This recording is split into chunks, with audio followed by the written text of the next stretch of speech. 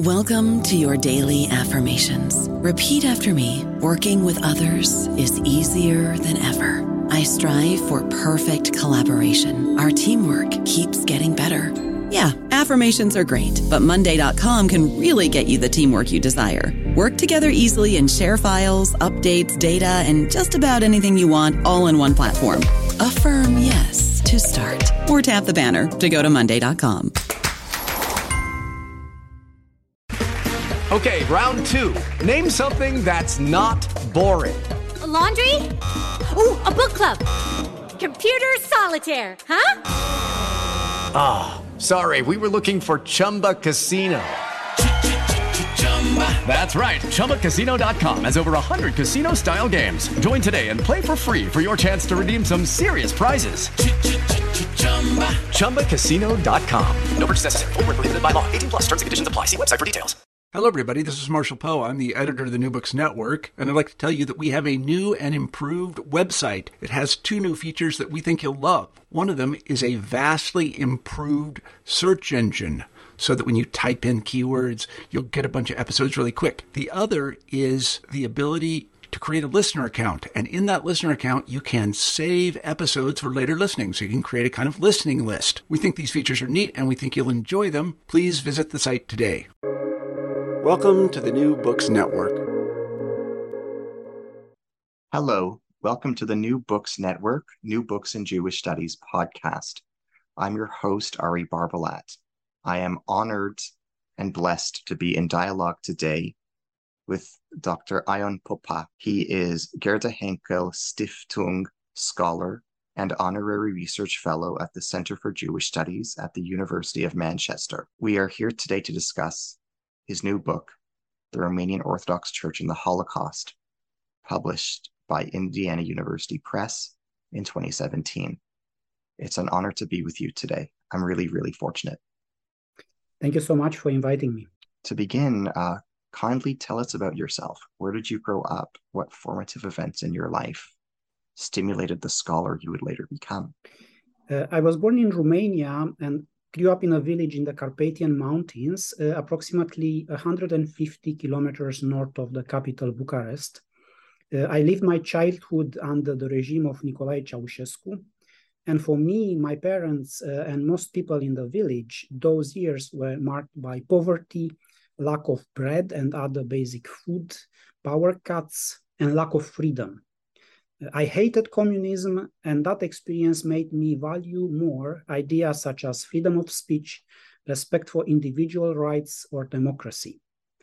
The 1990s, after the fall of Ceausescu, were a period of increased interest in religion. Evangelical churches almost doubled their membership in those years. I was interested in theology and philosophy at the time, and I did my first degree at a faculty of Neo-Protestant theology in Bucharest. However, I soon discovered that evangelical churches, as traditional Christian denominations too, are intolerant and pose a great threat to an open society when they try to impose their beliefs on society. So I would say that my interest in church-state relations had two main sources. My own experience with communist totalitarianism on the one hand, and on the other, the increasing realization that the cocktail of religion and politics is incompatible with democracy. For millennia, religions have been, as Pope Pius XI said in 1922, the true totalitarian regimes. Look what happens, for example, when churches try to impose their view on abortion.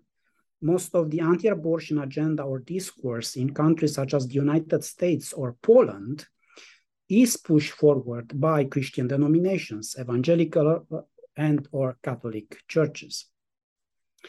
In 2003-2007, I did a second BA degree at the University of Constanța in Romania. And in 2007, I was accepted for an MA in Religion and Politics at the University of Manchester.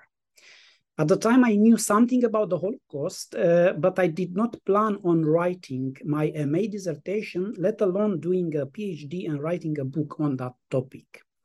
And this is a testament to the superficial knowledge that was at the time in Romania about the Holocaust. I sometimes say jokingly that I had to move to Manchester, Great Britain, in order to understand what the Iași pogrom was. The Iași pogrom was one of the first large mass killings of the Holocaust in Romania, when around approximately 13,000 Jews were murdered. It was an accident or providence that led me to choose during my MA a course called The Holocaust in History, led by Dr. Jean-Marc Dreyfus. That was an eureka moment when I realized that my interest in religion and politics / church-state relations can be channeled to studying how these topics manifested during the Holocaust. I did my MA and my PhD focusing on the role of the Romanian Orthodox Church in the Holocaust and its aftermath. And the book is a result of that. What does your book say about you as a person? What inspired you to write this book? What do you hope that readers will gain from it? When I did my MA course, that was that eureka moment, I thought about writing something about the church, the Romanian Orthodox Church and the Holocaust. And the first thing a researcher does when he has or she has such ideas is to look whether somebody else before did something about it.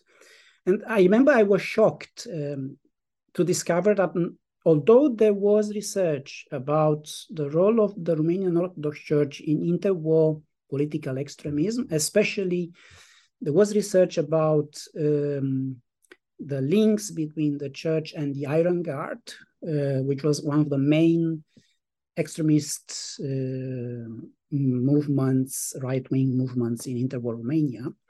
Although there was research on that aspect, nobody went further and nobody looked at how that relationship and the affinities between the Romanian Orthodox Church and the Iron Guard manifested during the Holocaust.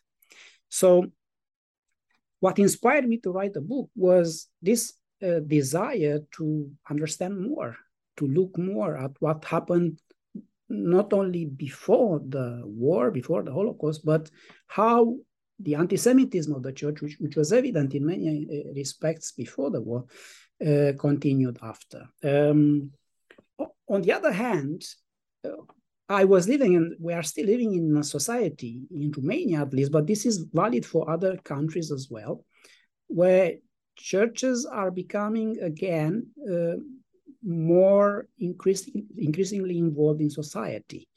In Romania, for many years after the fall of communism, the Romanian Orthodox Church placed first as the most trusted institution in the country. So to me, it was shocking that although for many Romanians the church was the most trusted institution, no one knew exactly what the church did during the war. And what was its position towards the Jewish community, knowing that before the church had a history of virulent anti-Semitism. Another aspect that inspired me to write the book, and what I hope the readers will gain from it, is I do believe that institutions acknowledge their mistakes and learn from them only when they are confronted with their past. Institutions as people, since Adam and Eve, are not keen on acknowledging their mistakes by themselves. Usually they surround themselves with excuses, whitewash the past, use smoke screen narratives in order to avoid responsibility. I am critical of churches because I think that only in this way they can become better institutions. It depends also on who the readers are. If the readers are leadership of these churches, I'm writing about, I hope that my writing will help them to reevaluate their institutions' actions in the past and shape better policies for the future. For example, the Jewish-Christian dialogue is still inefficient in my view, because the involvement of churches in the murder of Jews is still not yet fully, properly researched.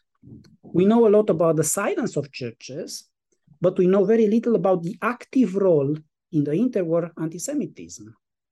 Churches were not responsible only for a failure to save Jews, but for an active participation in the policies that led to the Holocaust. If the readers are fellow academics, I hope that my writing will open new avenues of research. As noted by some of my colleagues, I usually write history from a central or institutional point of view. I do believe that for topics that are under-researched, we need first a general understanding of what happened before going into local or micro-history details.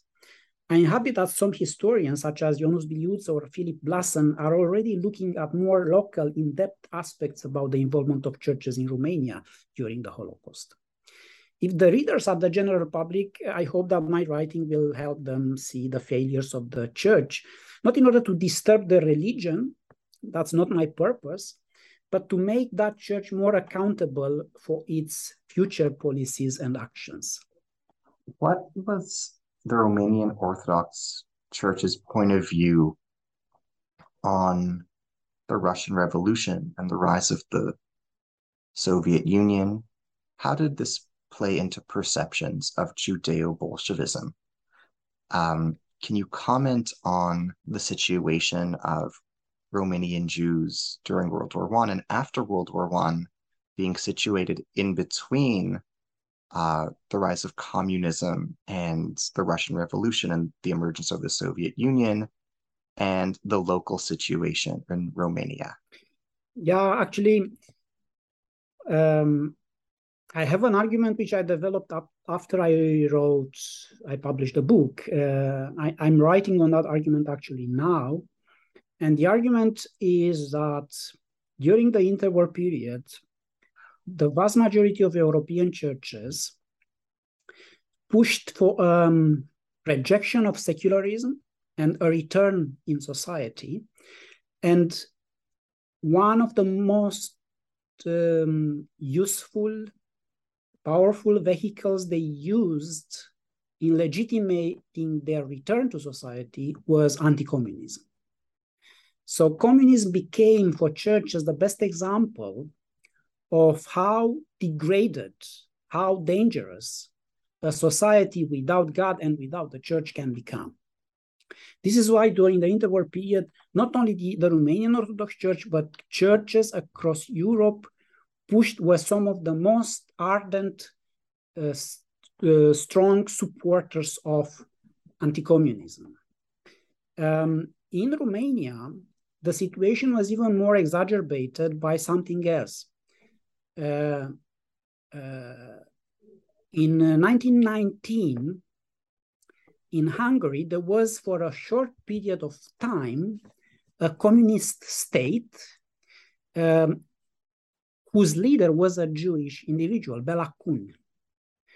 What happened in Hungary with that short-lived communist state was that it kicked off an entire mythology about the collusion between Jews and communism. After the defeat of the Bela Kun state, and by the way, the Romanian army had a significant role, so they entered Hungary and they had a significant role in defeating Bela Kun and removing communists from Hungary. In the wake of Bela Kun's failed communist state, the narrative for a long time in Hungary and in Romania too was a total equivalence between Jews and communism. There was an incredible generalization, and all Jews were seen as communists. During this period, there is a triad of anti-communism, anti-Semitism, and calls for a re-Christianization of society, which is a very poisonous cocktail which directly affected the Jews. This narrative continued before and during the Holocaust. Just to give you an example, in 1942, so we are during the war, during the one of the most murderous phases of the Holocaust in Romania, in April 1942, in an article published in the main journal of the Romanian Orthodox Church, Teodor Popescu, who was a professor of Orthodox theology, claimed that Bolshevism was proved to be full of Satanism and demonism. Speaking about the Bolshevik persecutions in Russia, he called the communists atheist beasts with a demonic face. And towards the end of the article, he clearly identified Jews as the main creators and supporters of Bolshevism. And I quote, "Communism has at its basis the Jews, permanent adversaries of Christianity, ideologists and promoters of all main anti-Christian doctrines. Nietzsche especially awoke the beasts in 19th century man. Karl Marx armed him with socialist philosophical theories and set on against God and the church. And Russian communism, instigated by Judaism, organized it in the atheist state, its goal to finish once and for all with religion and the church."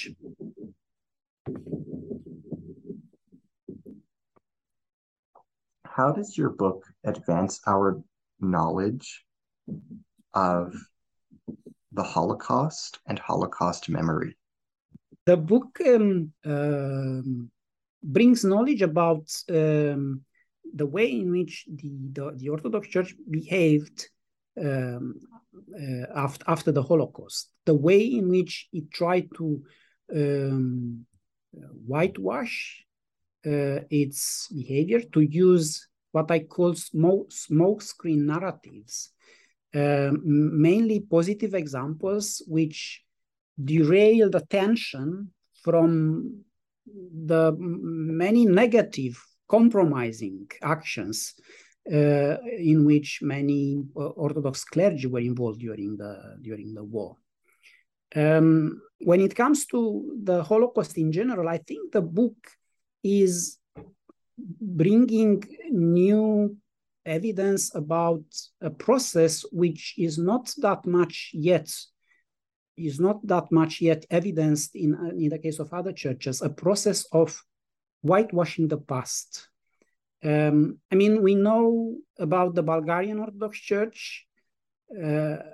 What we know is generally a very positive narrative in which, in 1943, indeed, the Bulgarian Orthodox Church, not alone, together with other significant political players in Bulgaria at the time, including the king, protested deportation of Jews from Bulgaria, and that protest was successful, and the vast majority of Jews living in proper Bulgaria, not in territories that were annexed by Bulgaria, they were saved.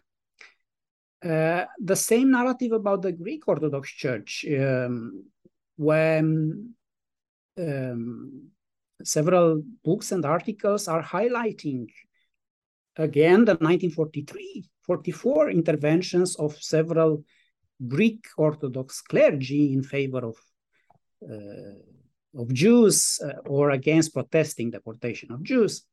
But in both the Greek and the Bulgarian cases, what is missing is knowledge about how these churches behaved before 1943.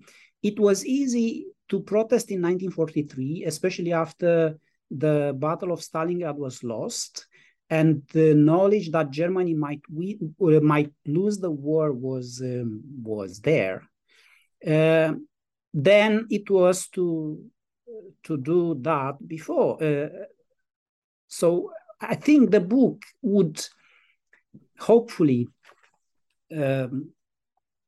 open new ground for researchers to look at the behavior of various European churches before 1943, 1944, because we need to have a broader understanding of how the behavior of churches evolved during a larger period of time, a larger time frame.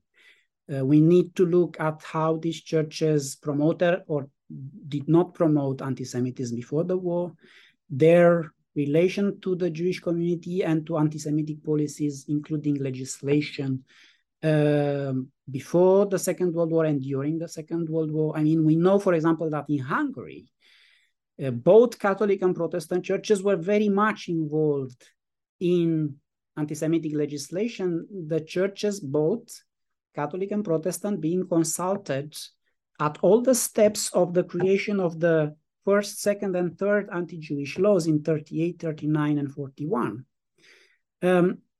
So the case of Romania, which is highlighted in my book, and the case of Hungary, which has been highlighted in other books by other authors, Paul Hannebrink or Moshe Herzl, shows that the involvement of churches in anti-Semitic policies, legislation, discourse was very profound, and we need to have this larger framework in mind when we analyze this behavior. What was the situation of Romania's Jews during the interwar years? Can you tell us about the social and political status of Jews in Romania in between World War I and World War II during the 1920s and 1930s? Yes, this is a very interesting story in itself. I hope our listeners know that Romania's territory almost doubled after the First World War. New territories from the Austria-Hungary Empire, Russian Empire, and from Bulgaria were added to Romania, including large territories in Transylvania, which includes Banat, Crișana, Maramureș, Bukovina, also Basarabia, which today is more or less the state of Moldova. All these territories were added to Romania in 1918, 1919. And these territories had significant Jewish population. At the end of the 19th century, the Jewish population in the Old Kingdom of Romania was approximately 300,000. With the new increases in territories after the First World War, this population increased to approximately 756,000. And what is even more interesting is that the Jewish population in southern Romania was mostly Sephardic Jews, most of them coming from Southern Europe, from Greece, from Turkey, Italy. But the Jews in the Moldova side of the Old Kingdom, and many Jews, the vast majority of Jews in the other territory, Basarabia, Bukovina, Transylvania, they were Ashkenazi Jews. There were different traditions and different levels of acculturation. Of course, these people who were just added to the territory of Romania, they didn't speak Romanian. They couldn't. They just before 1919, they were in other contexts.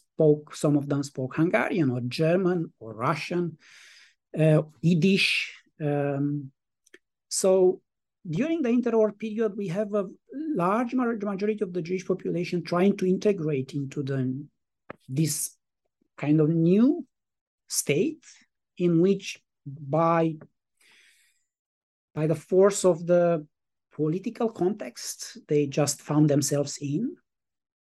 And in terms of economy, finance, culture, of course, they contributed to many aspects of Jewish life and Romanian life. Contrary to the narrative at the time, which saw Jews as very rich, powerful, and so on. And indeed, there were some Jews rich and powerful in Romania, but the vast majority, they were people living in small villages, as we know from many places in Eastern Europe, living day by day, sometimes in very difficult, dire situations. And if you read the documents very carefully, you see that situation, especially in Bessarabia, sometimes in Bukovina, of Jews suffering the same level of poverty as the rest of the population. In that of your response to the previous question, I was curious, can you say a bit more about the differences between Ashkenazi and Sephardi experiences in Romania in early 20th century Romania's history, especially during the Holocaust? And in what ways did Sephardi Jews suffer differently from Ashkenazi Jews? What are the similarities and differences? Yes, there was a difference, but I would be very careful in my answer because sometimes this difference might be exaggerated. Mm-hmm. It is true that because the Sephardi Jews, they lived in Romania for a longer period of time, they were more integrated in Romanian society. They lived there sometimes for hundreds of years. They spoke Romanian, they had better connections in the Romanian state, and so on. And it is true that in the first phase of the Holocaust, they were spared deportation. Not necessarily because they were Sephardic. I don't think that specific religious aspect played any role. It was just because in the Romanian authorities' perception, they were better Romanians. They were more integrated. But I would be very careful because that was only temporary.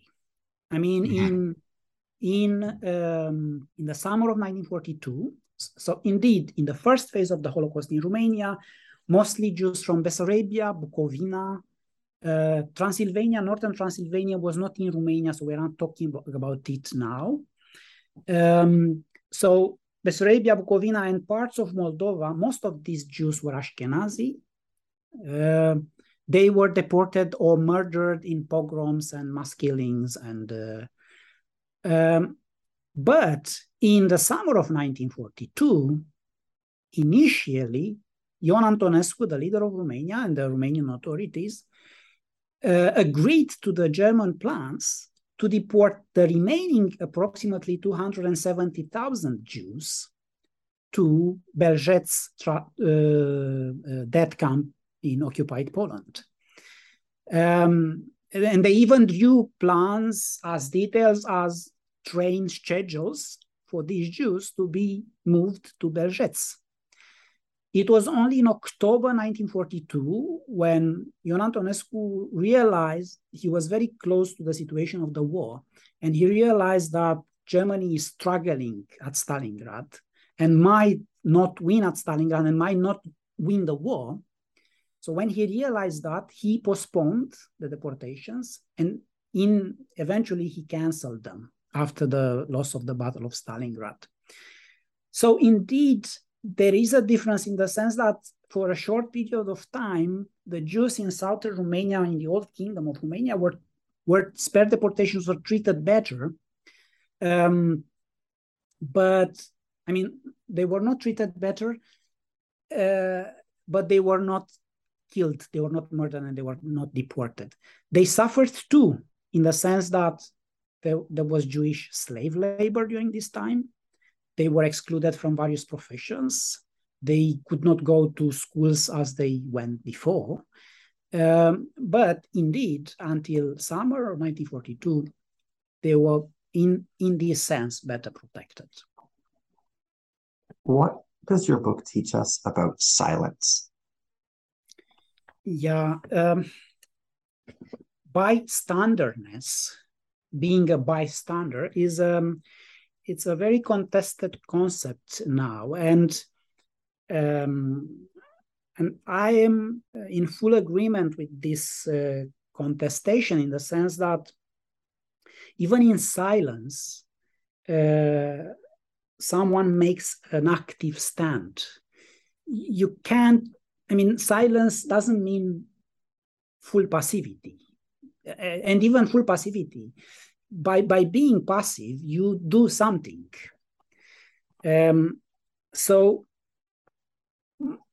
But my book is not even about bystanderness. It's not about silence, because my book is showing that the church was not silent.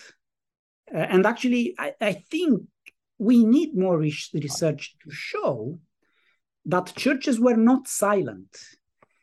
It is about the church.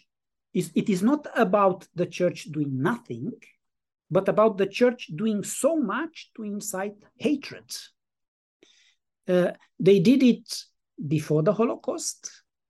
The number of articles, the number of speeches, the involvement of clergy in the Iron Guard, all these speak about active involvement in anti-Semitic, virulent anti-Semitic propaganda, activities. And when we go to the period of the Holocaust itself, the church was active in so many instances. I mean, after the war, there were at least 12 priests tried for active involvement in the murder, killing of Jews. In addition to these 12, there were many others, hundreds, tried for their links to the Iron Guard. It is true that the communist trial, in these cases, they do not specify the way in which this involvement in the Iron Guard also led to anti-Semitism and violence against Jews. But we know that in many situations, that was the case. People involved in the Iron Guard were also, in the vast majority of situations, involved in violent acts against the Jews. But also the church was actively involved in the hatred against Jews during the Holocaust by its articles in religious press. I gave one example from an article published in 1942, but there were others, especially in places where tens of thousands of Jews were being killed. I found articles in the journals of the Orthodox Church in Bessarabia or Bukovina or Transnistria, articles expressing joy that the Jews had been killed. And the church was also actively involved in the murder of Jews by its activity in Transnistria and by supporting, legitimating the war against the Soviet Union as a holy war of Christianity against Bolshevik atheism. So the book is not about silence.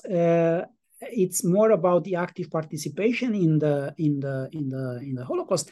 And when it is about, let's say, silence, this old concept of being a bystander, actually that silence goes hand in hand with the active participation. For example, the Patriarch of the Orthodox Church and many high-ranking clergy and the Holy Synod of the Church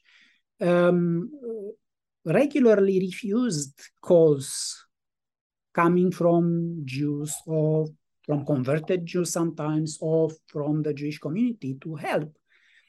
This would fall into the category of silence, of bystanderness, but they were not silent out of the blue. They were silent because they had an entire history of active participation in anti-Semitism. What was the relationship between Ion Antonescu and the Romanian Orthodox Church? For the writing of my book, I did not deal too much with this question.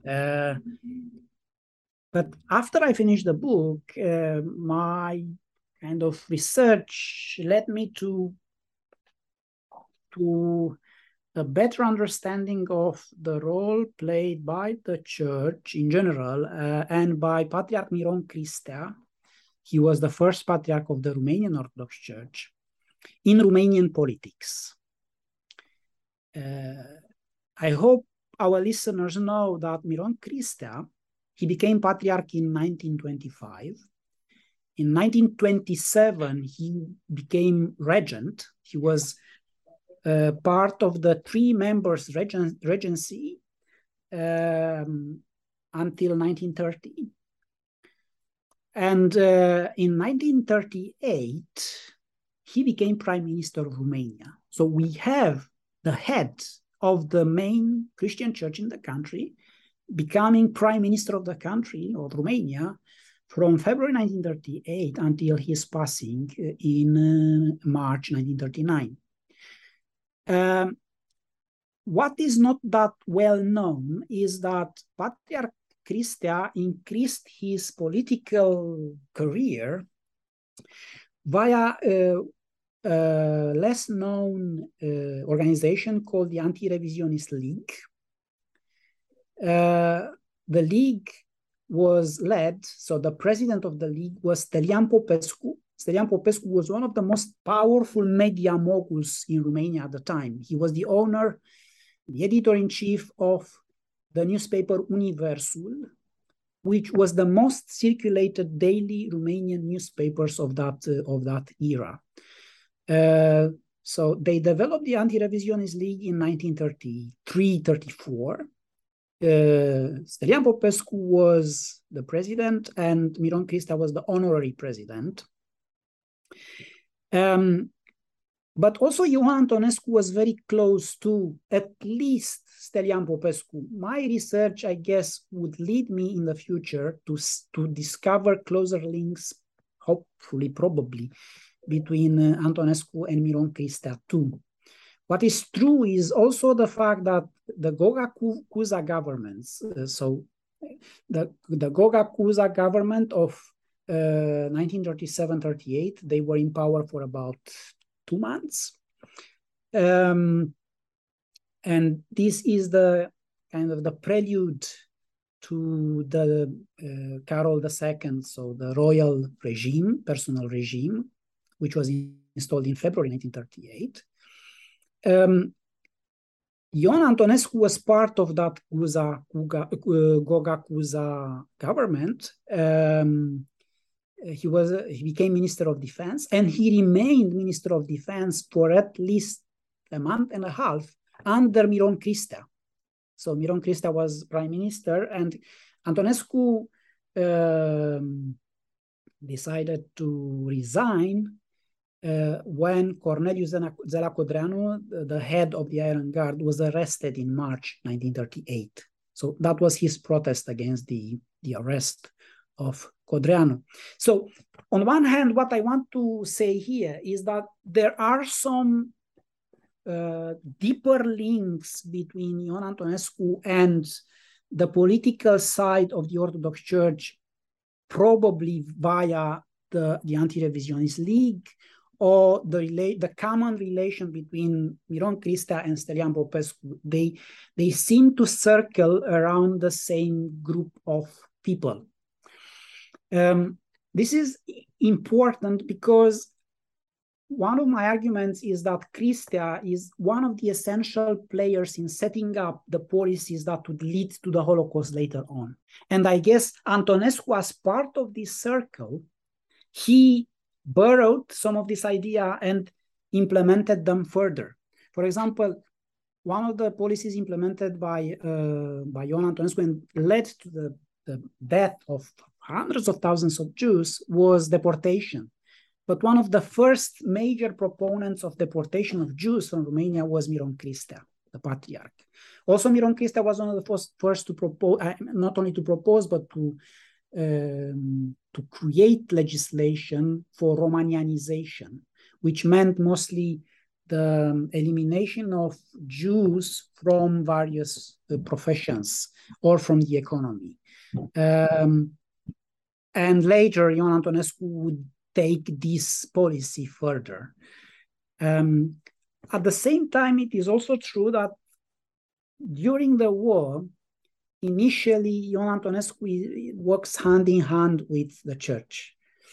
But later, especially after 1942, it's pretty visible kind of a tension between Ioan Antonescu and some members of the hierarchy of the church. This is an aspect which I have not yet carefully examined. I wouldn't venture to say why that was the case, but I just want to mention it, and the fact that would definitely would need further attention. Where do you situate your book among current and previous research and scholarship on the Holocaust in Romania? The book adds to historiography of the Holocaust in Romania. This specificity is looking at institution that has been overlooked before for various reasons, and in doing so, it opens new avenues for other researchers to look more carefully at other churches in Romania or in Europe too. I mean, as I said, I'm really glad that there are already several historians doing a great job at providing more in-depth knowledge, either about the Romanian Orthodox Church or about the Catholic Church in Romania. But I think we need research on other churches in Romania. I mean, we had also significant Protestant communities, significant evangelical communities, which many of them were persecuted during the war. But we don't know, I mean, we know a little bit about that, but we don't know the relation to the Jewish community, for example. How does your book advance our understanding of Orthodox Christianity in the 20th century, especially the early 20th century? The book shows something that was, for various reasons, overlooked before. I mentioned the Greek and the Bulgarian Orthodox cases. Most of the time, the narrative about the behavior of Orthodox churches during the Holocaust is positive. But I dare to say that those narratives are incomplete. So my book, but it is not the only one. Before me, there was another, he published initially an article, but then he published a book too. I'm talking about Jovan Byford, who wrote about a Serbian bishop, Nikolai Velimirovic. And his book, like my book, showed, on one hand, that someone who was even canonized by the Serbian Orthodox Church, so he is very much revered. He was very anti-Semitic, and the process of whitewashing his past is, in a sense, similar to what happened in Romania. So my book and the book of Byford shows that the narratives about Orthodox churches' positive behavior might be incomplete, and I venture to say that, and I think there are researchers already looking at the Bulgarian Orthodox Church. And I think in the near future, more research would come to light, showing that indeed, so the fact that these churches did something positive in 1943 is great. But we need to know what they did before and what they did after, and whether they were influential in any way in anti-Semitic legislations in these countries. Because in Romania, as in other parts of Europe, churches were heavily involved in anti-Semitic policies. But it also shows something else. I'm not doing that in the book itself. I do it more in several articles I published after the book. During the interwar period, there was fervent ecumenical activity. Especially the Anglican Church was keen in developing relations with Orthodox churches. And one of the churches that received the most attention was the Romanian Orthodox Church. So there was a kind of very rich ecumenical activities, especially in the 1930s, where there was an Anglican Romanian Orthodox conference in Bucharest in 1935. In 1936, the Patriarch Miron Cristea is invited to London. He is received by the king, by the Archbishop of Canterbury, and by many political religious elite. But this ecumenical activity is problematic in a sense because knowledge about, especially about Cristea's anti-Semitism, started to emerge. and the way in which churches, either we are talking about the Anglican Church or other churches involved in bilateral relations, because at the time, Orthodox churches in the region, they were involved in that type of activities.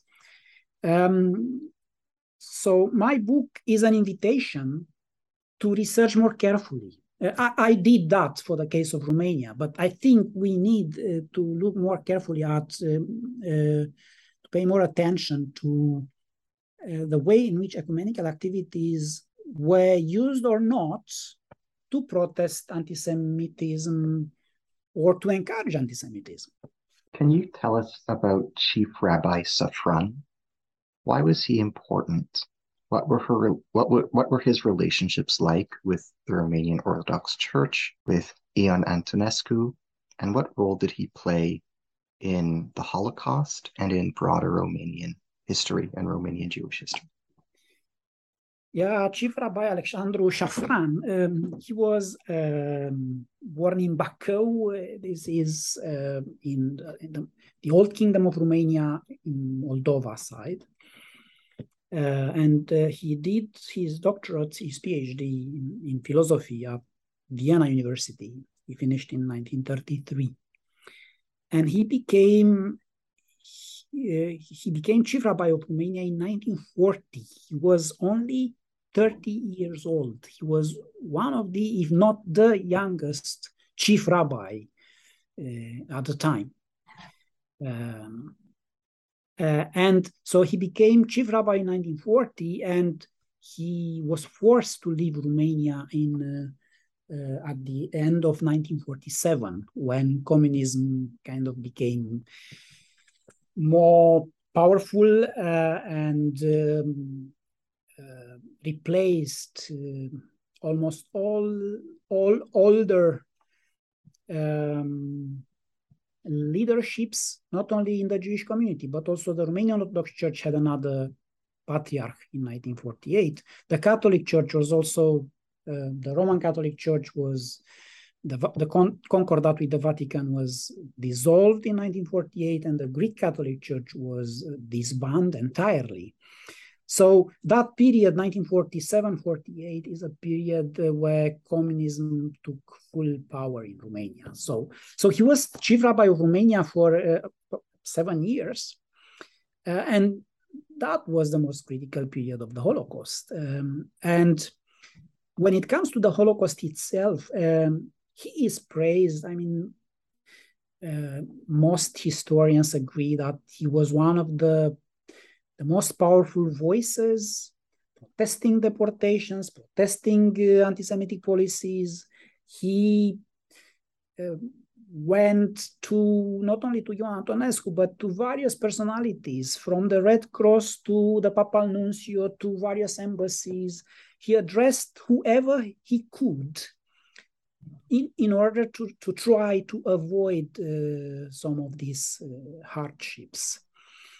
And he was helped in these efforts by Wilhelm Fildermann, who was the president of the Federation or the Union of the Jewish Communities at the time.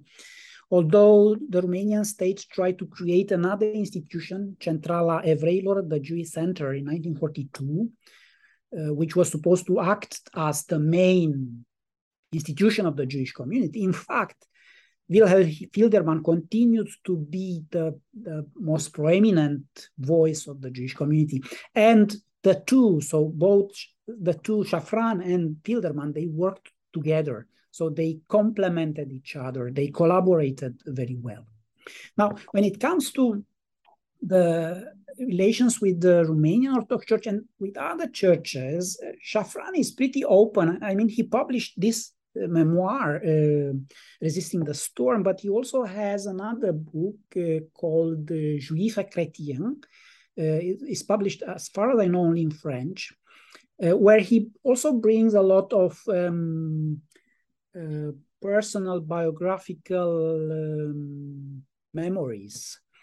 And I think in that second book, he is also talking about his connections, relations with various religious figures.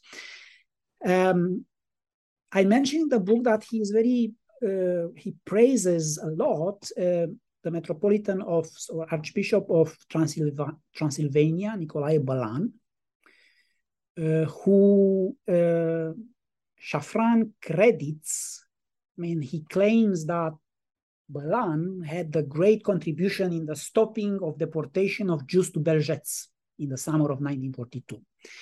As I argue in the book, I think in that case, Chief Rabbi Shafran is a bit over-enthusiastic.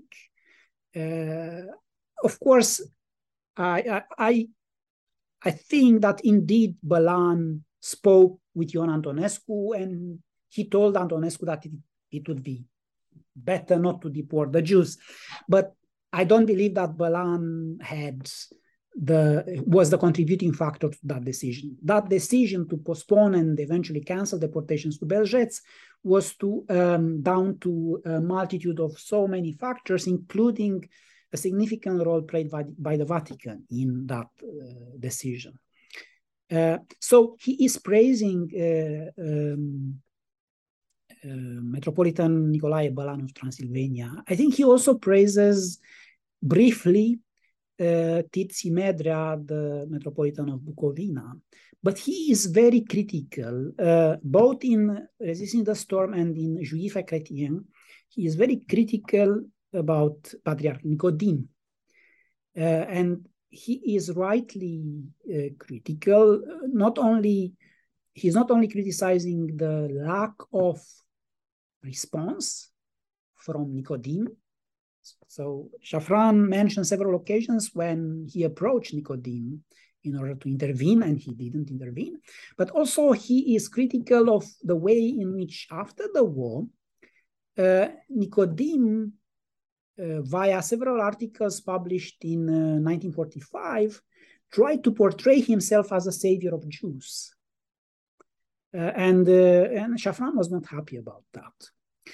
But Shafran is very positive about Papal Nuncio Andrea Casullo, but also critical about another Catholic leader in this case, the Archbishop of the Roman Catholic Church in Bucharest, Alexandru Cisar.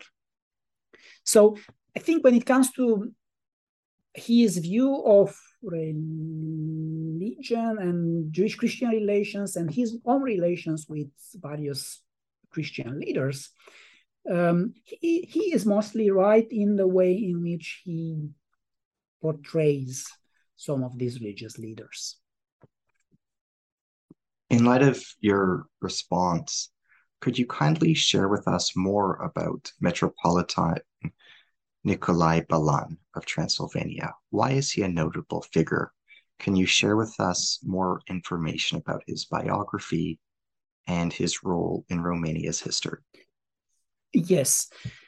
Nicolae Bălan was the Metropolitan of Transylvania. And after the Holocaust, the Romanian Church tried to use what I call a smokescreen historiography, which emphasized some positive aspects and entirely concealed, whitewashed the negative ones. And in this positive, glorious narrative about how good and how careful, helpful the Romanian Orthodox Church was, there were two main kind of voices that were used, personalities that were used. One was Patriarch Nicodim, and the second one was Metropolitan Bălan. In the case of Bălan, his 1942 discussion with Ion Antonescu is mentioned often, and is mentioned by Chief Rabbi Alexandru Shafran as well. Another moment which is often mentioned is the April 1941.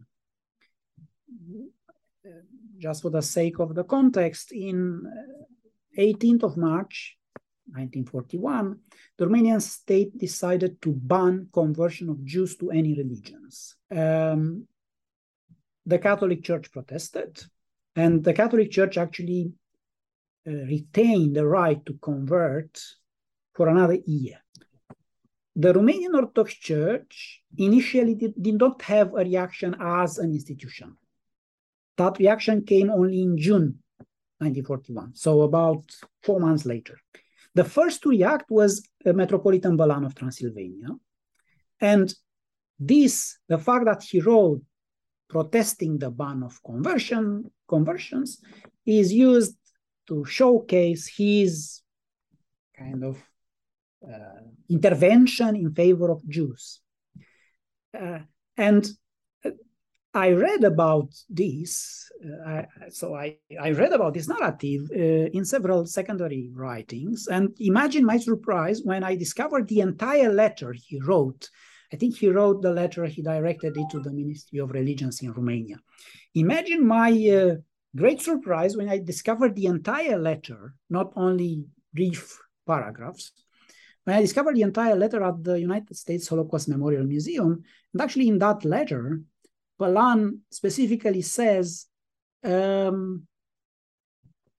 yes, we protest the mingling of the state in the affairs of the church. It is not right for the state to tell us who we can convert and who we are not allowed to convert. But actually, towards the end of the letter, he is very keen in saying that he is not at all trying to defend the Jews. What he is writing just for the sake of church independence. And he even boasts with this idea that the church in Transylvania, where he was the leader, has been always at the forefront of Romanian nationalism. So that letter actually makes clear that the intervention was not at all in favor of the Jews. Moreover, it's well known, and we even have pictures of Metropolitan Bălan being very close to the Iron Guard. He participated at Iron Guard events. He blessed Iron Guard martyrs. And he was close to very controversial personalities like Nikifor Crainic and some others.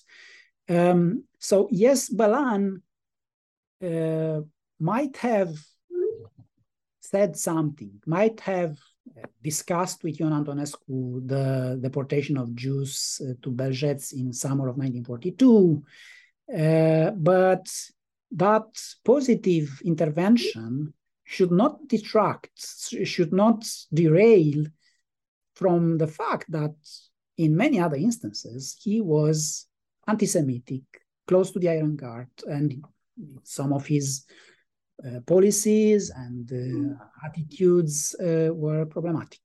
I don't know about you, but I'm very busy and I don't have a lot of time to cook. That's why I subscribe to Factor. Eating better is easy with Factor's delicious, ready-to-eat meals. Every fresh, never frozen meal is chef-crafted, dietitian approved, and ready to go in just 2 minutes. You'll have over 35 different options to choose from every week, including Calorie Smart, Protein Plus, and Keto. These are 2-minute meals. Factor meals are ready to eat and heat, so there's no prepping, cooking, or cleanup needed. They're flexible for your schedule. Get as much or as little as you need by choosing your meals every week. Factor is the perfect solution if you're looking for fast, premium options with no cooking required. Sign up and save. We've done the math, and this is important. Factor is less expensive than takeout, and every meal is dietitian approved to be nutritious and delicious. Head to factormeals.com/NBN50 and use code NBN50 to get 50% off. That's code NBN50 at factormeals.com/NBN50 to get 50% off. Can you comment on the following passage in your book? It's on page 57. You write the following: as far as conversion is concerned, the Orthodox Church was much more of a bystander compared with the efforts made by other denominations in Romania, and especially the Roman Catholic Church.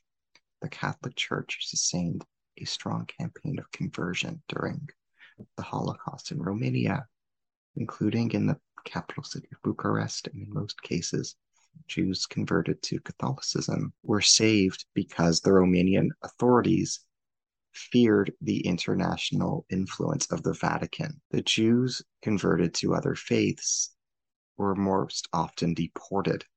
Sometimes the conversion, because it was a violation of the law, was in itself a reason to be deported. Can you explain further? Can you elaborate on what you are alluding to in this passage? Yeah, I'm glad that in the last decade, more research is coming to light about conversion to Christianity as an avenue. Many Jews use this as an avenue to either escape various forms of persecution or, in many cases, to avoid deportation and death. And that was the case in Romania too. And the churches understood that allowing conversion would be a form of helping these people. And the state understood that allowing churches to continue conversion would create some difficulties, because all of a sudden your policies would affect not only the Jews, but would affect the churches to which these Jews converted. And we see this problem in Hungary as well. I mean, in Hungary, most of the debate about deportation of Jews and churches' interventions is around the failure of the churches to protest the deportation of the Jewish population, but they protested the deportation of converted Jews. So they were so much focused on their own converts that often they forgot about the other Jews who are victims of an abominable crime. So the state understood, the churches understood. So the topic of conversions during the Holocaust is crucial in Romania. The fact that the Catholic Church resisted pressures in 1941 and 1942 to stop conversions, and they resisted this threat in the summer of 1942 so they were threatened with imprisonment. So if you don't stop conversions, you might face imprisonment. I think, and I mentioned this in my second book, I'm planning to publish soon.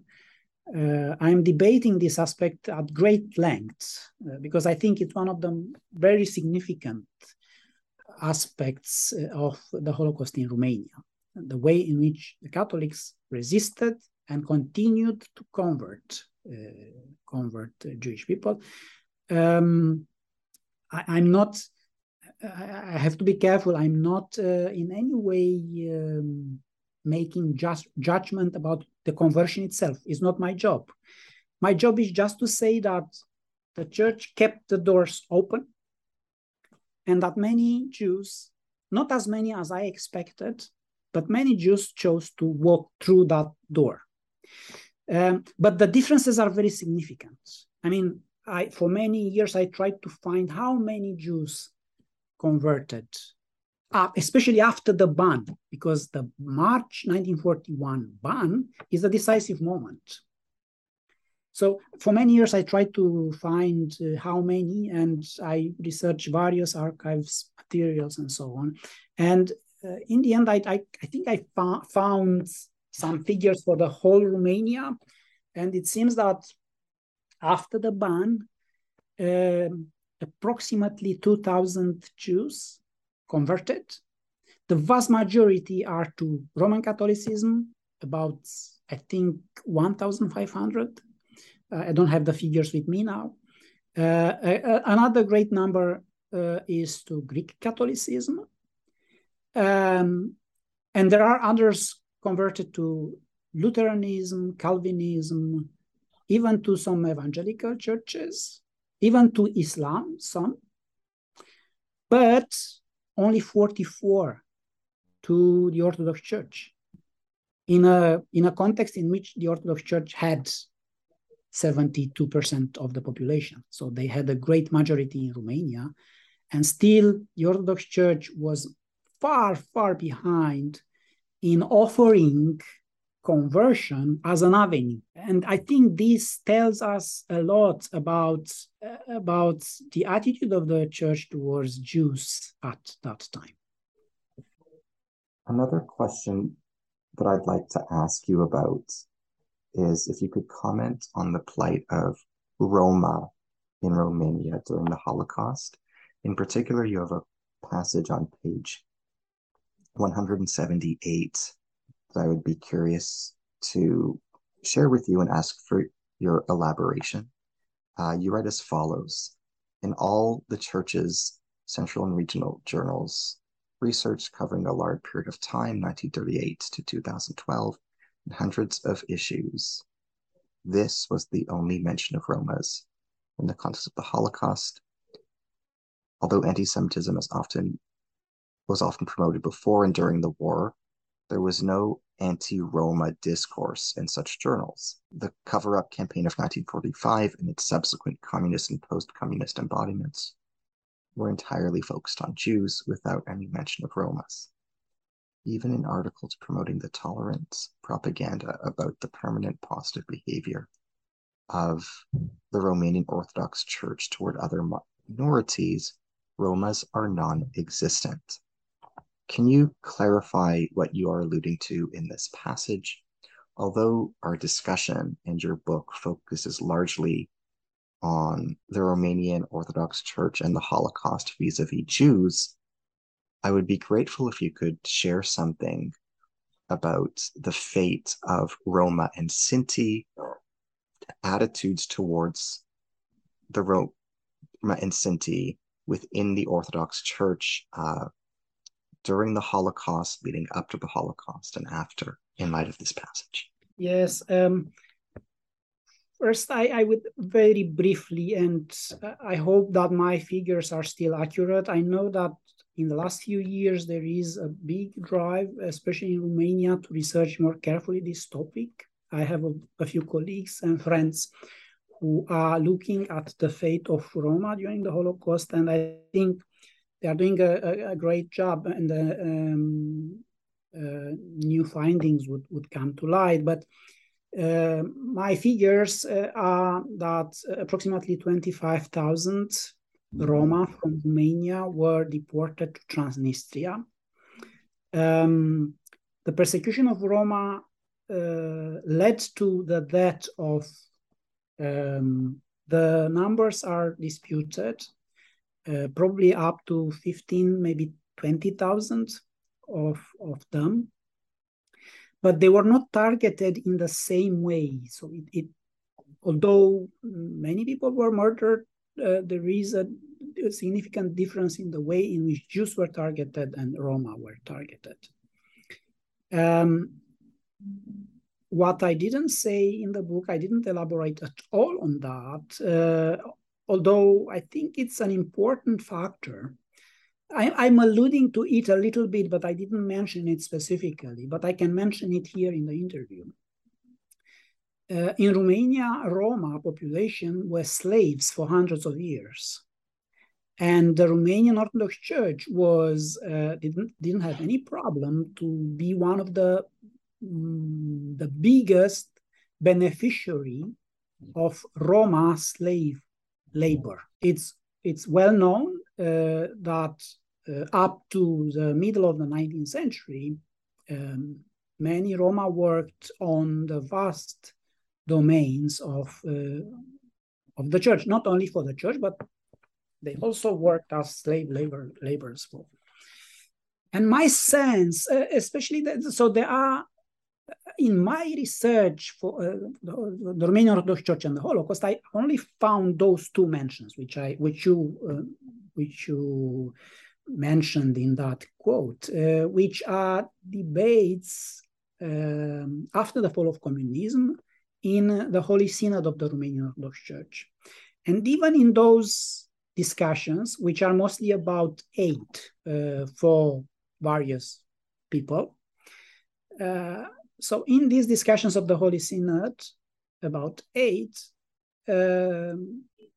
in these two instances, there is mention that, yes, the church would help Roma Holocaust survivors. And even in those mentions, there is a kind of a condescendence, a condescending tone,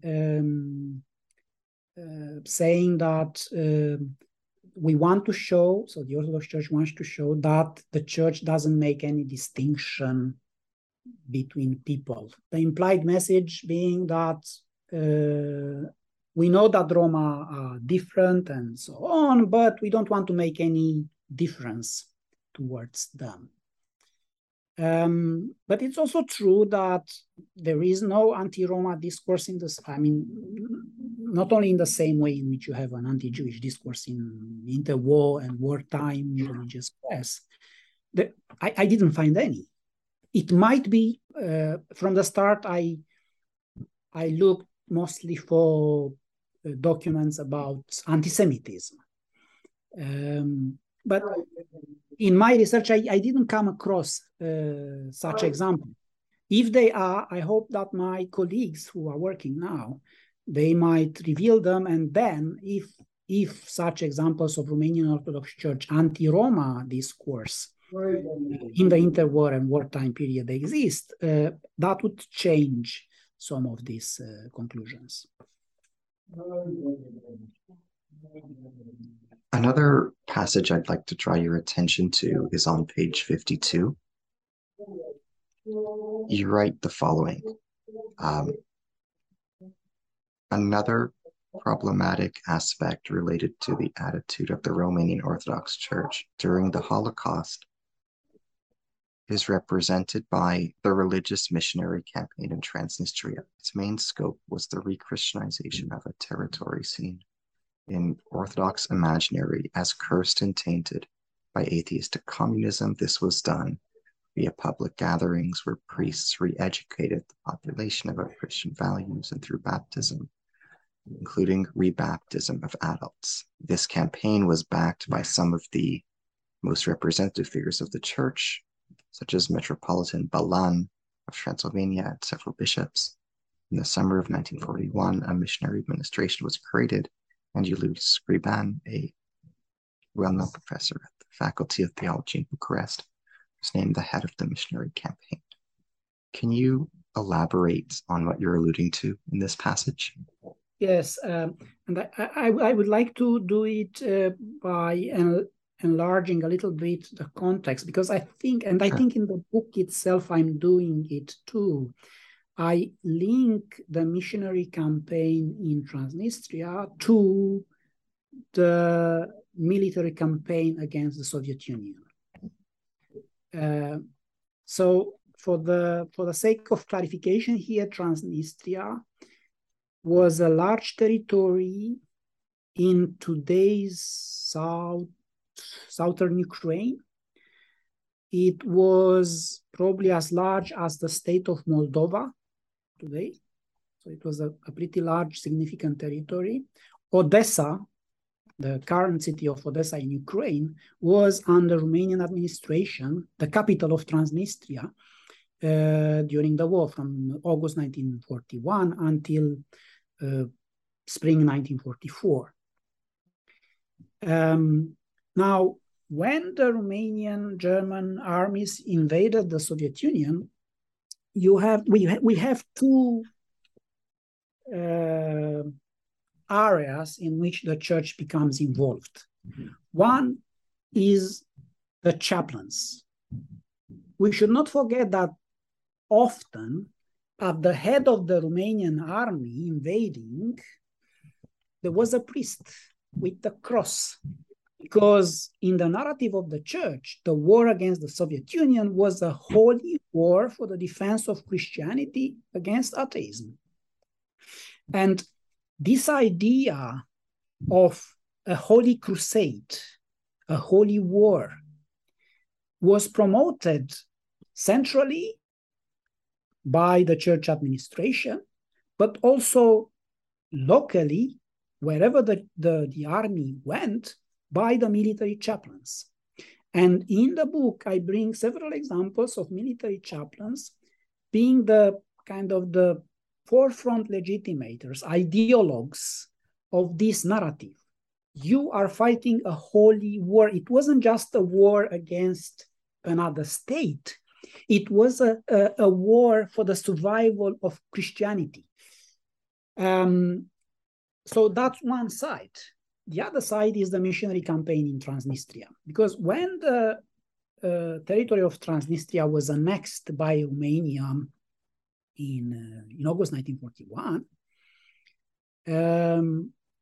of course, the church wanted to be very much involved in that territory. And from the beginning, it was the same narrative. This territory was seen as unclean, as defiled by Bolshevism. And the missionary campaign from the start was focused on re-Christianizing. And this re-Christianization of the territory went hand in hand with complete, I wouldn't say complete silence. We mentioned silence before. It isn't complete silence, but in a sense, let's say it's silence, because Jean Ansel, one of the foremost historians of the Holocaust in Romania, is right to point out, and he has a very beautiful passage where he talks about, he calls the schizophrenic attitude of the church, who was able to renovate churches and to hold processions in the same places where tens of thousands of people were murdered. Sometimes, he says, only meters away. So the missionary campaign was, the Orthodox missionary campaign in Transnistria was very problematic through this complete lack of interest in helping tens of thousands of people who were dying. Not only that, Julius Scriban, who was the first head of the mission, pretty soon a narrative developed in Bucharest that he is not anti-Semitic enough. Some allege that he even helped some Jews in Transnistria. We don't know. I mean, I didn't find during my research enough evidence to support that. But the campaign not only did not help, but was keen on shouting anyone who was trying to help in any way. And Scriban, who was seen as probably more helpful to the Jews, was replaced. In 1942, he was replaced with Vissarion Puiu, who became the second head of the Romanian Orthodox mission in Transnistria, because he was a very well-known anti-Semite. So yes, that's really problematic. I should say here just briefly that the Romanian Orthodox Church was not the only one to open a missionary campaign in Transnistria. The Catholics tried for a long time. They were not approved, but in the end they were approved to open a missionary campaign too. But there were other churches active in the region also. Most of the time, unfortunately, their focus was on baptisms, re-Christianization, and not on helping the Jews. Can I ask you about the Romanian Orthodox Patriarch Nicodim? What role did he play during the Holocaust? Can you describe his biography and his legacy? Yeah, Nicodim was a Romanian Orthodox cleric. He became Patriarch of the Romanian Orthodox Church after the death of Miron Cristea. So he is the second Patriarch of the Romanian Orthodox Church. The church was elevated to the rank of Patriarchate in 1925. The first Patriarch was Cristea. So when Cristea died in March 1939, 3 months later in June, Nicodim was elected. There is a custom in Romania, and the custom says that the Metropolitan of Moldova becomes the next Patriarch. So basically, and the custom is usually followed. So basically, if you want to know who the next Patriarch of the Romanian Orthodox Church is, you should look who the Metropolitan of Moldova is. And although we know that Nicodim became patriarch in 1939, several historians noted that we don't know how, the context in which he became Metropolitan of Moldova in 1936. That's veiled in a bit of maybe secrecy or maybe lack of research. Probably someone would look into that more carefully in the future. He was patriarch from 1939 until 1948. So he was the leader of the Romanian Orthodox Church during the most critical period of the Holocaust on one hand, but also of immediate post-war years when the smokescreen whitewashing historiography was created. He continued policies of Jews exclusion. For example, soon after becoming patriarch, he and the Holy Synod decided to continue a policy adopted first in March 1938, which banned Jews who could not prove their Romanian citizenship from conversion to Christian Orthodoxy. This was a racial policy extended to an ecclesiastical one. He was a fervent anti-communist and saw Jews as the main promoters of communism. One of the most problematic declarations during the Holocaust was uttered by Nicodim himself in April 1942, in a context in which hundreds of thousands of Jews were already killed or being killed in Romania and Transnistria. And I quote now, he said, so in April 1942, "But while sitting near us, the Bolshevik dragon spread poison upon us from outside the country. And inside, he found wretched souls who became his mercenaries. Let us praise God that these Satan's soldiers were found mostly among the sons of the foreigners, the ones that called upon themselves, upon their children, the curse, since they hung on the cross, the Son of God, the Redeemer of our souls." So in such a moment when tens of thousands of Jews were being killed, he is attacking them directly using both kind of anti-Judeo-Bolshevik propaganda, but also old anti-Semitic Christian myths, such as the one that they are cursed because they killed Jesus on the cross. Now, he did indeed intervened in late 1942. He sent, he forwarded actually letters sent to him by Jews converted to Orthodox Christianity.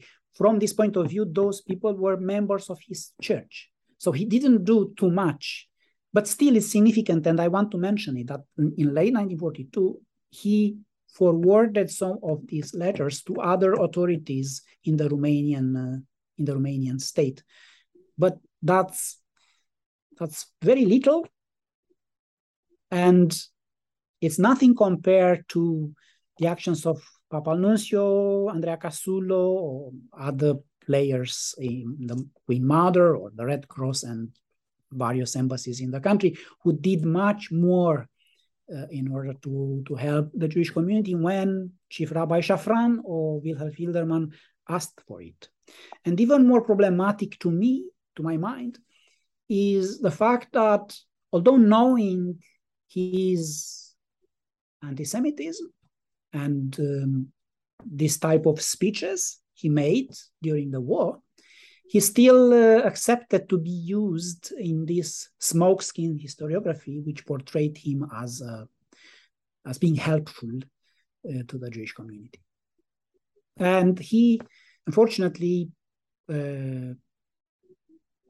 passed away in very controversial circumstances. There are historians suggesting that he was poisoned because he didn't get along with the communist authorities. In this aspect, he at least was sincere. So his anti-communism, which was visible before the war and during the war, he didn't conceal it after the war. So he didn't get along with the communist authorities, which wanted to replace him. And in the end, I guess he was taken out of the picture to make room for the next patriarch, Justinian, who was more aligned to the communist interests. Can you comment on the articles by Antim Nica and Theodore Monolace? What do they say? Why do they matter? Yes, I think one of the most surprising discoveries for me when I did my research was to see, to unveil these specific articles. They were not the only ones.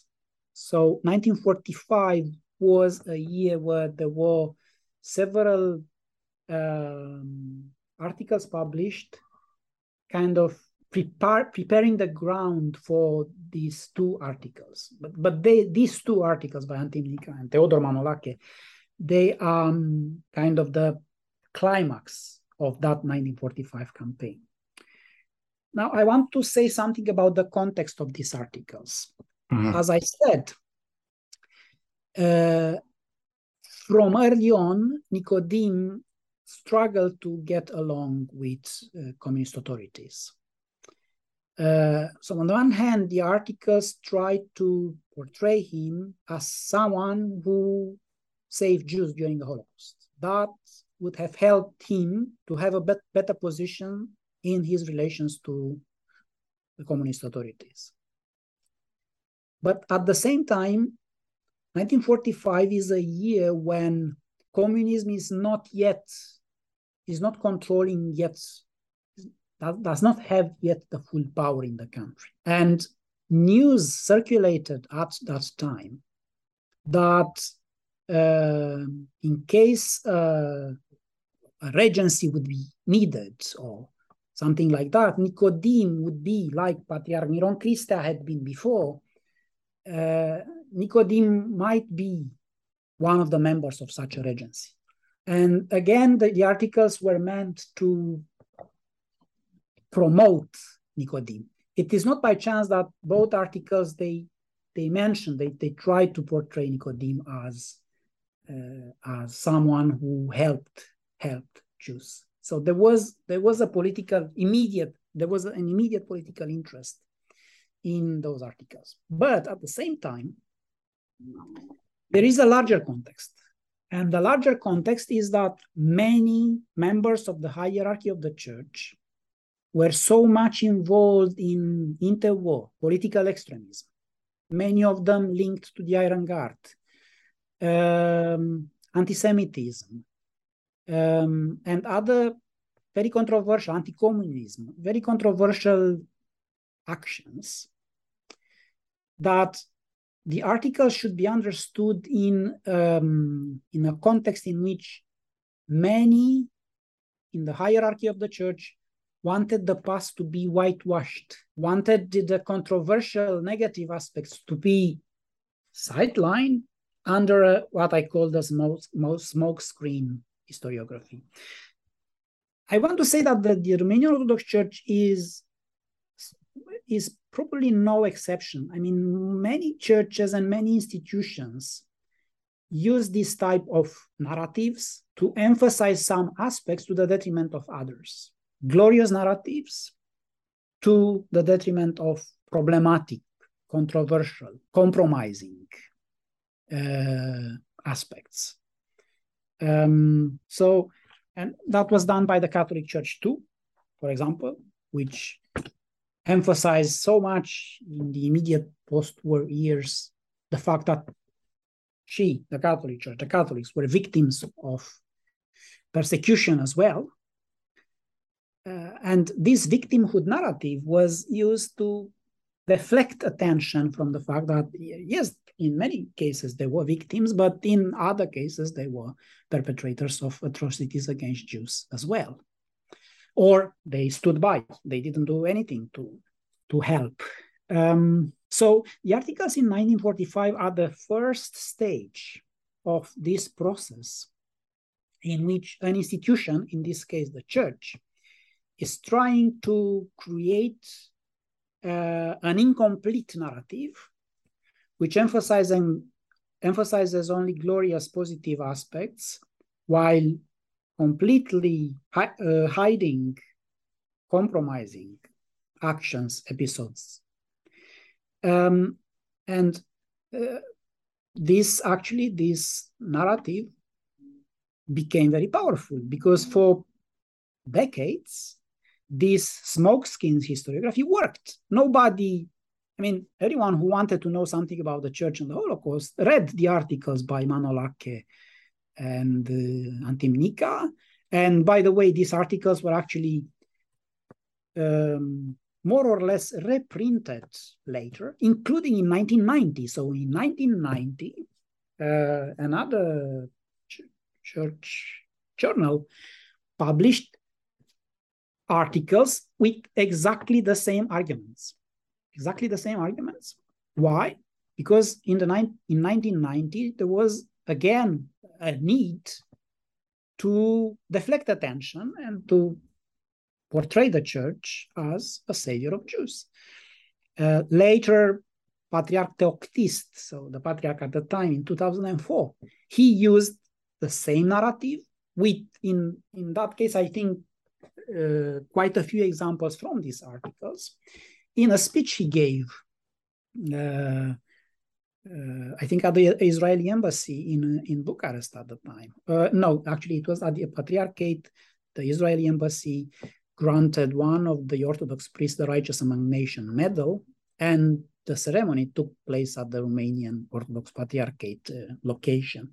And in that speech, Theoctist, 2004, used the same narrative we have since 1945. So those two articles set up in motion an entire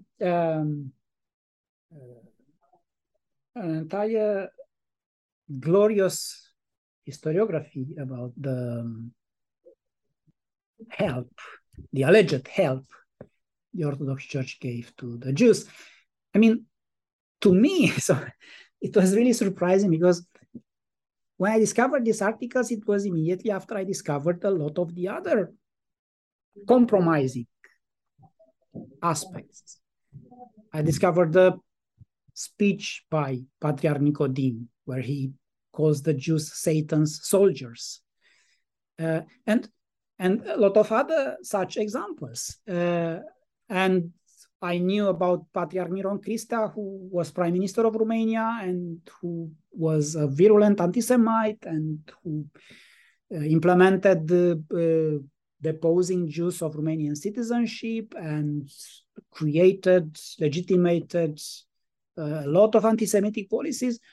And to me, it was shocking that knowing all that, knowing how many compromising episodes were in the recent history of the Romanian Orthodox Church's relationship with Jews, all of a sudden, in 1945, these two articles completely reinvented history and presented the period of the Holocaust as a fantastic era where the church actually did a lot to help the Jews. In some cases, indeed, the church, not the church as an institution, but some members of the hierarchy or clergy intervened. And in my book, I mentioned several such cases. But from these small cases, which, by the way, are much smaller than in other countries, from these small cases to invent an entire historiography about how good the Orthodox Church was towards the Jews during the Holocaust was a complete shock to me. Can you tell us about Vissarion Puiu? Who was he and what is his significance? Yeah, Vissarion Puiu was first a metropolitan of Bukovina. Bukovina, including North Bukovina, which now is in Ukraine. Bukovina was part of Romania during the interwar period. And he became Metropolitan Archbishop of Bukovina in 1935. And pretty soon he became known for his anti-Semitism. He started already in 1936 implementing some very strange policies, which later would be implemented by the Romanian state of Romanianization. So according to these policies, for example, you could not employ on the estates of the church in Bukovina anyone else who was not, you could not employ someone who was not an ethnic Romanian. So that was a kind of a very peculiar policy, or you couldn't do business with someone who was not Romanian. That was a direct attack against some Jewish-owned businesses in Bukovina. For this and other reasons, he seems to have been a quarrelsome person. He entered conflicts with a lot of people. He had a kind of conflict, a feud with the Metropolitan of Transylvania, Nicolae Balan, for territorial purposes. And he actually, Carol II, already started proceedings to remove him from the Metropolitanate of Bukovina, I think in 38 already, 39. But the removal was sanctioned in 1940 when part of that territory was already lost to the Soviet Union. And then Puiu, Isaion Puiu was retired for about 2 years. And then he became Metropolitan of Transnistria. And in Transnistria, although I didn't find direct evidence of explicit anti-Semitism during his explicit anti-Semitism during his tenure as Metropolitan, it is also true that he had no problem to use Jewish slave labor force for the renovation of various church buildings in that territory. And he was completely silent to the killing of many people in that metropolitanate. In 1944, in August 1944, because he realized that if the Soviets are coming, he might be in trouble. He was the Metropolitan of a territory that was annexed by Romania from the Soviet Union. So he left Romania, moved to Germany, and he was for a short time close in Germany to the Circus of the Iron Guard in that, the Iron Guard leadership who was removed from Romania in 1941, and they were kept in Germany. And he remained in exile, so he never returned to Romania. He was condemned to death. He is one of the few, I think there are some others. I think when I wrote the book, I thought he was the only one Orthodox metropolitan to be condemned to death in absentia, but I think there might be some others high-ranking clergy who in Eastern Europe were condemned to death in absentia as well. So he was condemned to death in absentia in 1947. But what is interesting about his case, and I mentioned this in the book, but I have another article about him, is that the communist authorities, they tried to convince him to return to Romania and to pardon him later in 1949, 48, 50. And that was because he became bishop of the Romanian Orthodox Church in Western Europe. And the communist authorities wanted kind of to control him or to bring him back to Romania in order to put someone closer to the regime in that place. Can you comment on the situation of the Romanian Orthodox Church under communism? What was its social and political circumstance under communism, and how were its attitudes towards the Holocaust and Holocaust memory different under communism? Yes. First of all, I want to say that in Western mentality, and not necessarily in historiography, although in historiography too, for a long period, I thought this myth was pretty proeminent, that churches were entirely banned in communist countries. That was not the case in Romania. And research shows that even in Soviet Union, that was not the case. There is a large complicity of churches with communist regimes, which is now more evidence in the Soviet Union, but it's also evidence even more in the case of Romania. So on the one hand, I want just to emphasize that churches continued to work in Romania during the entire period of communism. People continued to go to church during the entire period of communism. There was no specific ban. Later, there was a pressure for members of the Communist Party not to go to religious services. But especially in the countryside, many people attended church regularly. So that's one aspect. That's not to detract from derail from the fact that churches were persecuted. I mean, in the case of the Orthodox Church, definitely in 1947, there is a replacement of the old leadership with a new one, more aligned to the interests of the regime.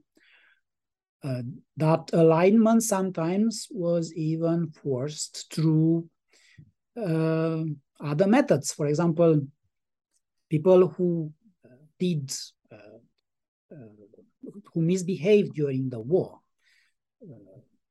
And by the way, Antim Nica, who would later become important in Orthodox circles, he was the vice head of the Romanian Orthodox mission in Transnistria during the war. Also, it seems that Patriarch Teoctist, who would become patriarch in 1986, and he would be patriarch in the last years of the communist Ceausescu era and for a long period, I think until 2007. Teoctist also had a very controversial past in the sense that some documents suggest that he was an active member of the Iron Guard, and he even participated in the pogrom in Bucharest. And these people were more easily blackmailed. So for the communist regime, it was interesting either to replace the old guard or to bring in people who, because they had a controversial past, they could not go out of the communist interests line. So definitely the church was persecuted during the communist regime, especially Ceausescu had a strange policy in late 1970s and 1980s to destroy Orthodox churches in Bucharest, and because he wanted to make space for his megalomaniac buildings. But religious life continued in Romania, on the one hand. On the other hand, already since the 1950s, the church started to be used in the building of national communism. And it continued, so that process started in 1950s. For example, the canonization of several Orthodox saints was used in the 1950s as a way of highlighting Romanian nationalism to the detriment of a more Soviet-based one. This policy continued even more during Ceausescu. Ceausescu had the policy of departure from the Soviet Union and kind of enforcement of a more national type of communism. And he used the Orthodox Church in this endeavor too. And I mentioned in the book the 1967 moment when he goes to a Romanian Orthodox monastery where the head of one of the most famous Romanian medieval rulers, Michael the Brave, was buried. But actually that religious ceremony was also showing the links between the old links between the church and the rulers of Romania. So my argument is that the church, although many suffered during the communist period, it was also used by the state. And actually, especially during Ceausescu, the Ceausescu's later years, the old interwar type of Romanian nationalism, which linked Orthodox Christianity with what it means to be a Romanian, with Romanian identity, the same narrative was resurrected by Ceausescu in the last 10, 15 years of his reign. It's not by chance that immediately after the fall of Ceausescu, you have a significant rise of nationalism, which is rooted in Romanian Orthodox Church history dogma. Speaking of Ceausescu, can you comment on his attitude towards the Holocaust and Holocaust memory? What was his perspective vis-a-vis the Jewish community of Romania, the Romanian Orthodox Church, and the state of Israel? I bring this up in light of Ceausescu's role in facilitating Aliyah from Israel to Romania, and also his attempts to mediate in Israeli-Arab negotiations. I'm curious what the connection, if any, is between Ceausescu's policy toward the state of Israel and his attitudes towards local Jewish communities, the Holocaust and Holocaust memory, and the Romanian Orthodox Church might have been. Ceausescu was giving on one hand, but taking on another hand. He continued the policy of letting Jews immigrate to Israel if they wanted. That policy did not start with Ceausescu. Actually, the first big waves of immigration of Jews to Israel took place before he took power. He became secretary of the Communist Party in Romania. So he became the head of the Communist Party in 1965. And the two biggest waves of immigration took place in 1948-51, the first one, and then in the late 50s, the second one. But he continued. I mean, during his reign, I estimate in my book that every year between 1,000 to 3,000 Jews were allowed to leave the country, but he did not do it out of charity. No, he did it for economic, commercial purposes. I mean, initially, but this system of barter was not invented by him. This process started before, where Israel gave the Romanian state some, I don't know, economic, financial support in exchange for letting Jews leave the country. But he continued this process, and he even took it to a level where Jews had to pay, or Israel had to pay foreign currency, because the Romanian state at one moment needed foreign currency in order to leave Romania.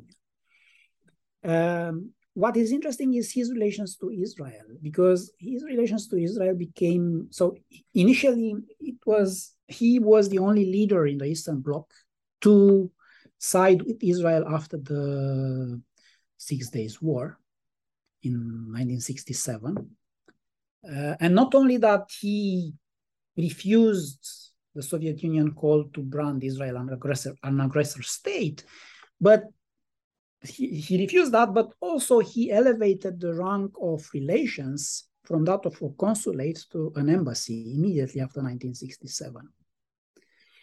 And he continued to be close to Israel and to participate in the Israeli-Arab peace process. This is mentioned in several documents. I bring them in my book. This, on the one hand, had some positive effects on the Jewish community of Romania, because being in talks, in dialogue with Israel also meant that he had to open some avenues for the Jewish community in Romania. This is the context in which Jews in Romania were allowed some form of freedom to practice religion, to study in some Jewish schools, to have a theater, later to have a museum of Jewish history. But when it comes to the Holocaust, definitely he did not accept at all any discussion about any type of Romanian involvement in the Holocaust. I mean, in 1978, in the context in which the series, The Holocaust, became famous in the United States and Western Europe, probably anticipating that the series would be discussed in Romania too, he not necessarily, I don't know if there was a specific order from Ceausescu, but that same year in 1978, the two historians from Romania published a book about the pogrom of Iași, in which any Romanian involvement in that pogrom was denied, and the number of victims was also minimized. And he continued, I mean, yes, he was open to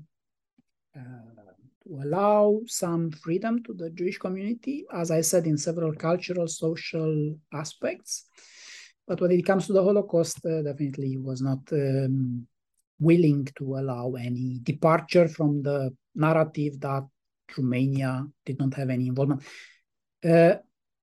What he was happy to do, but he is not, I mean, the first one. Romania, after the war, was happy to allow research, historiography about what the Hungarians did, especially in northern Transylvania, because that would kind of boast the Romanians to the detriment of the Hungarians who look what they did to the Jews. Can you comment on the Elie Wiesel Commission? What did its final report convey, and how did the Romanian Orthodox Church respond? The Elie Wiesel Commission was formed in 2003 in a context in which Romania was making efforts to join NATO and the European Union. And in that context, some Romanian high-ranking officials, including the Minister of Culture at the time, and also the President of Romania, Ion Iliescu, made some very scandalous declarations.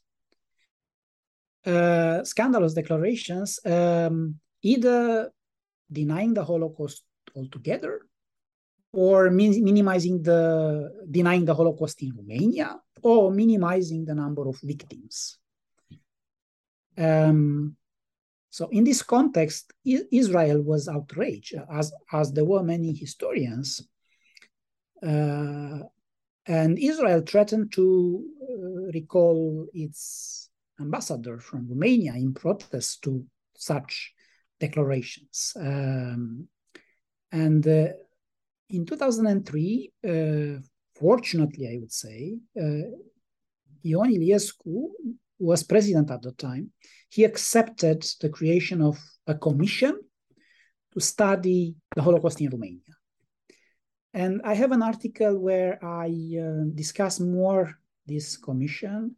And my argument is that the way in which the commission was structured, I think in total there were like 40 people involved in the commission. Most of them historians, but also representatives of the Jewish community from Romania, from abroad. And because they were representative of so many areas of academic,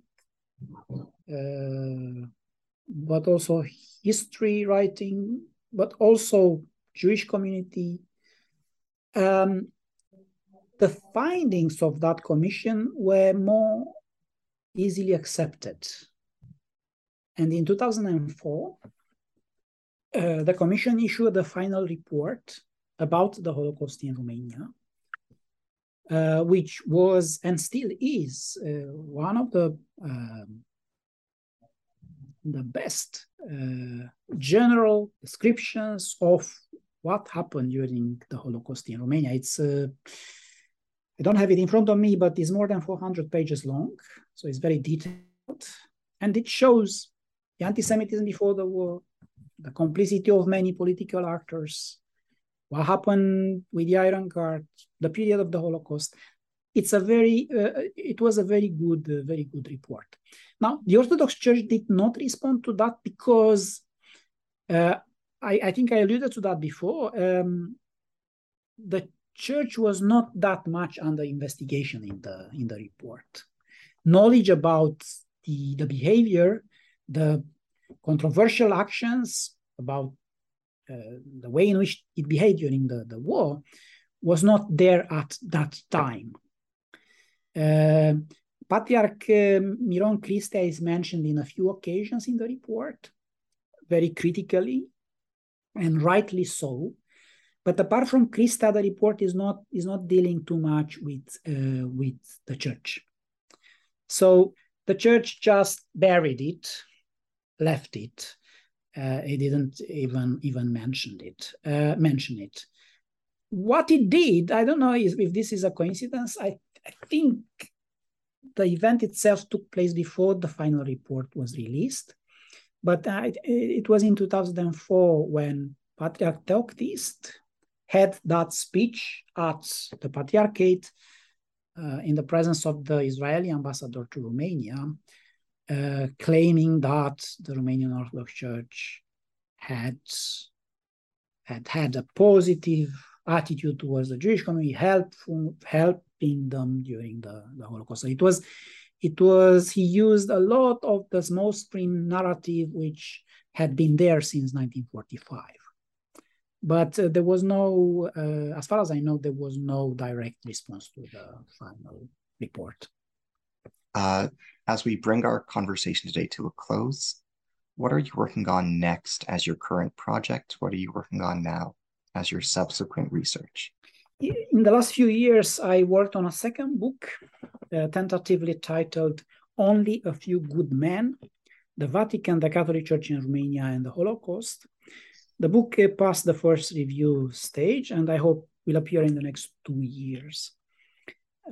At the moment, I have a Gerda Henkel Stiftung scholarship, and I am a honorary research fellow at the Center for Jewish Studies, University of Manchester. My Gerda Henkel project is titled The Holy War, the Church's Counter-Secularism and the Destruction of European Jews. The main argument of the project, which I develop in several articles and maybe a future book, is that Christian denominations were essential perpetrators of the Holocaust. Throughout the entire period of the interwar, out of a desire to reverse secularism, churches became heavily involved in politics and were the main promoters of anti-communism and anti-Semitism. They supported extremist political parties and sometimes directly participated in active politics and legislation against Jews. In Germany, for example, the Center Party, which gave the last 2 chancellors before Hitler, was led by a Catholic prelate, Ludwig Kass. In Hungary, churches were consulted for all 3 anti-Jewish legislative laws of 1938, 1939, and 1941. And in Romania, the head of the main church became prime minister of the country in February 1938, and he was prime minister until his passing on 6 March 1939. During his premiership, he created, legitimated, and implemented a series of anti-Semitic laws that would be essential for the Holocaust, such as stripping of citizenship, deportation of Jews, or policies of Romanianization. So at the moment, these are some of the aspects I'm looking at. Thank you.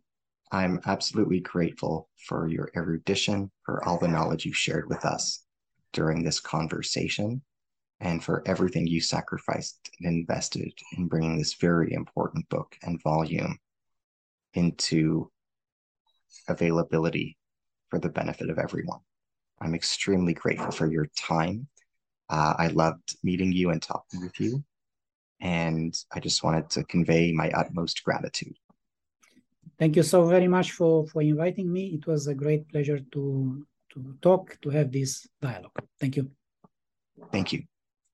As we bring our dialogue today to a close, I am Ari Barbalat, your host on the New Books Network and the New Books in Jewish Studies podcast. Today, I have been talking to Professor Ion Popa. He is the author of the book, The Romanian Orthodox Church and the Holocaust, published in Bloomington, Indiana, by Indiana University Press, 2017. Thank you for your time.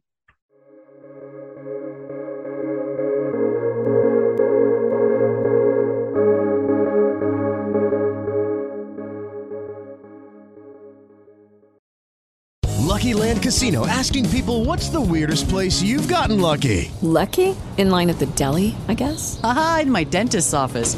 More than once, actually. Do I have to say? Yes, you do. In the car before my kids' PTA meeting. Really? Yes. Excuse me, what's the weirdest place you've gotten lucky? I never win and tell. Well, there you have it. You can get lucky anywhere, playing at LuckyLandSlots.com. Play for free right now. Are you feeling lucky? No purchase necessary. Void where prohibited by law. 18+. Terms and conditions apply. See website for details.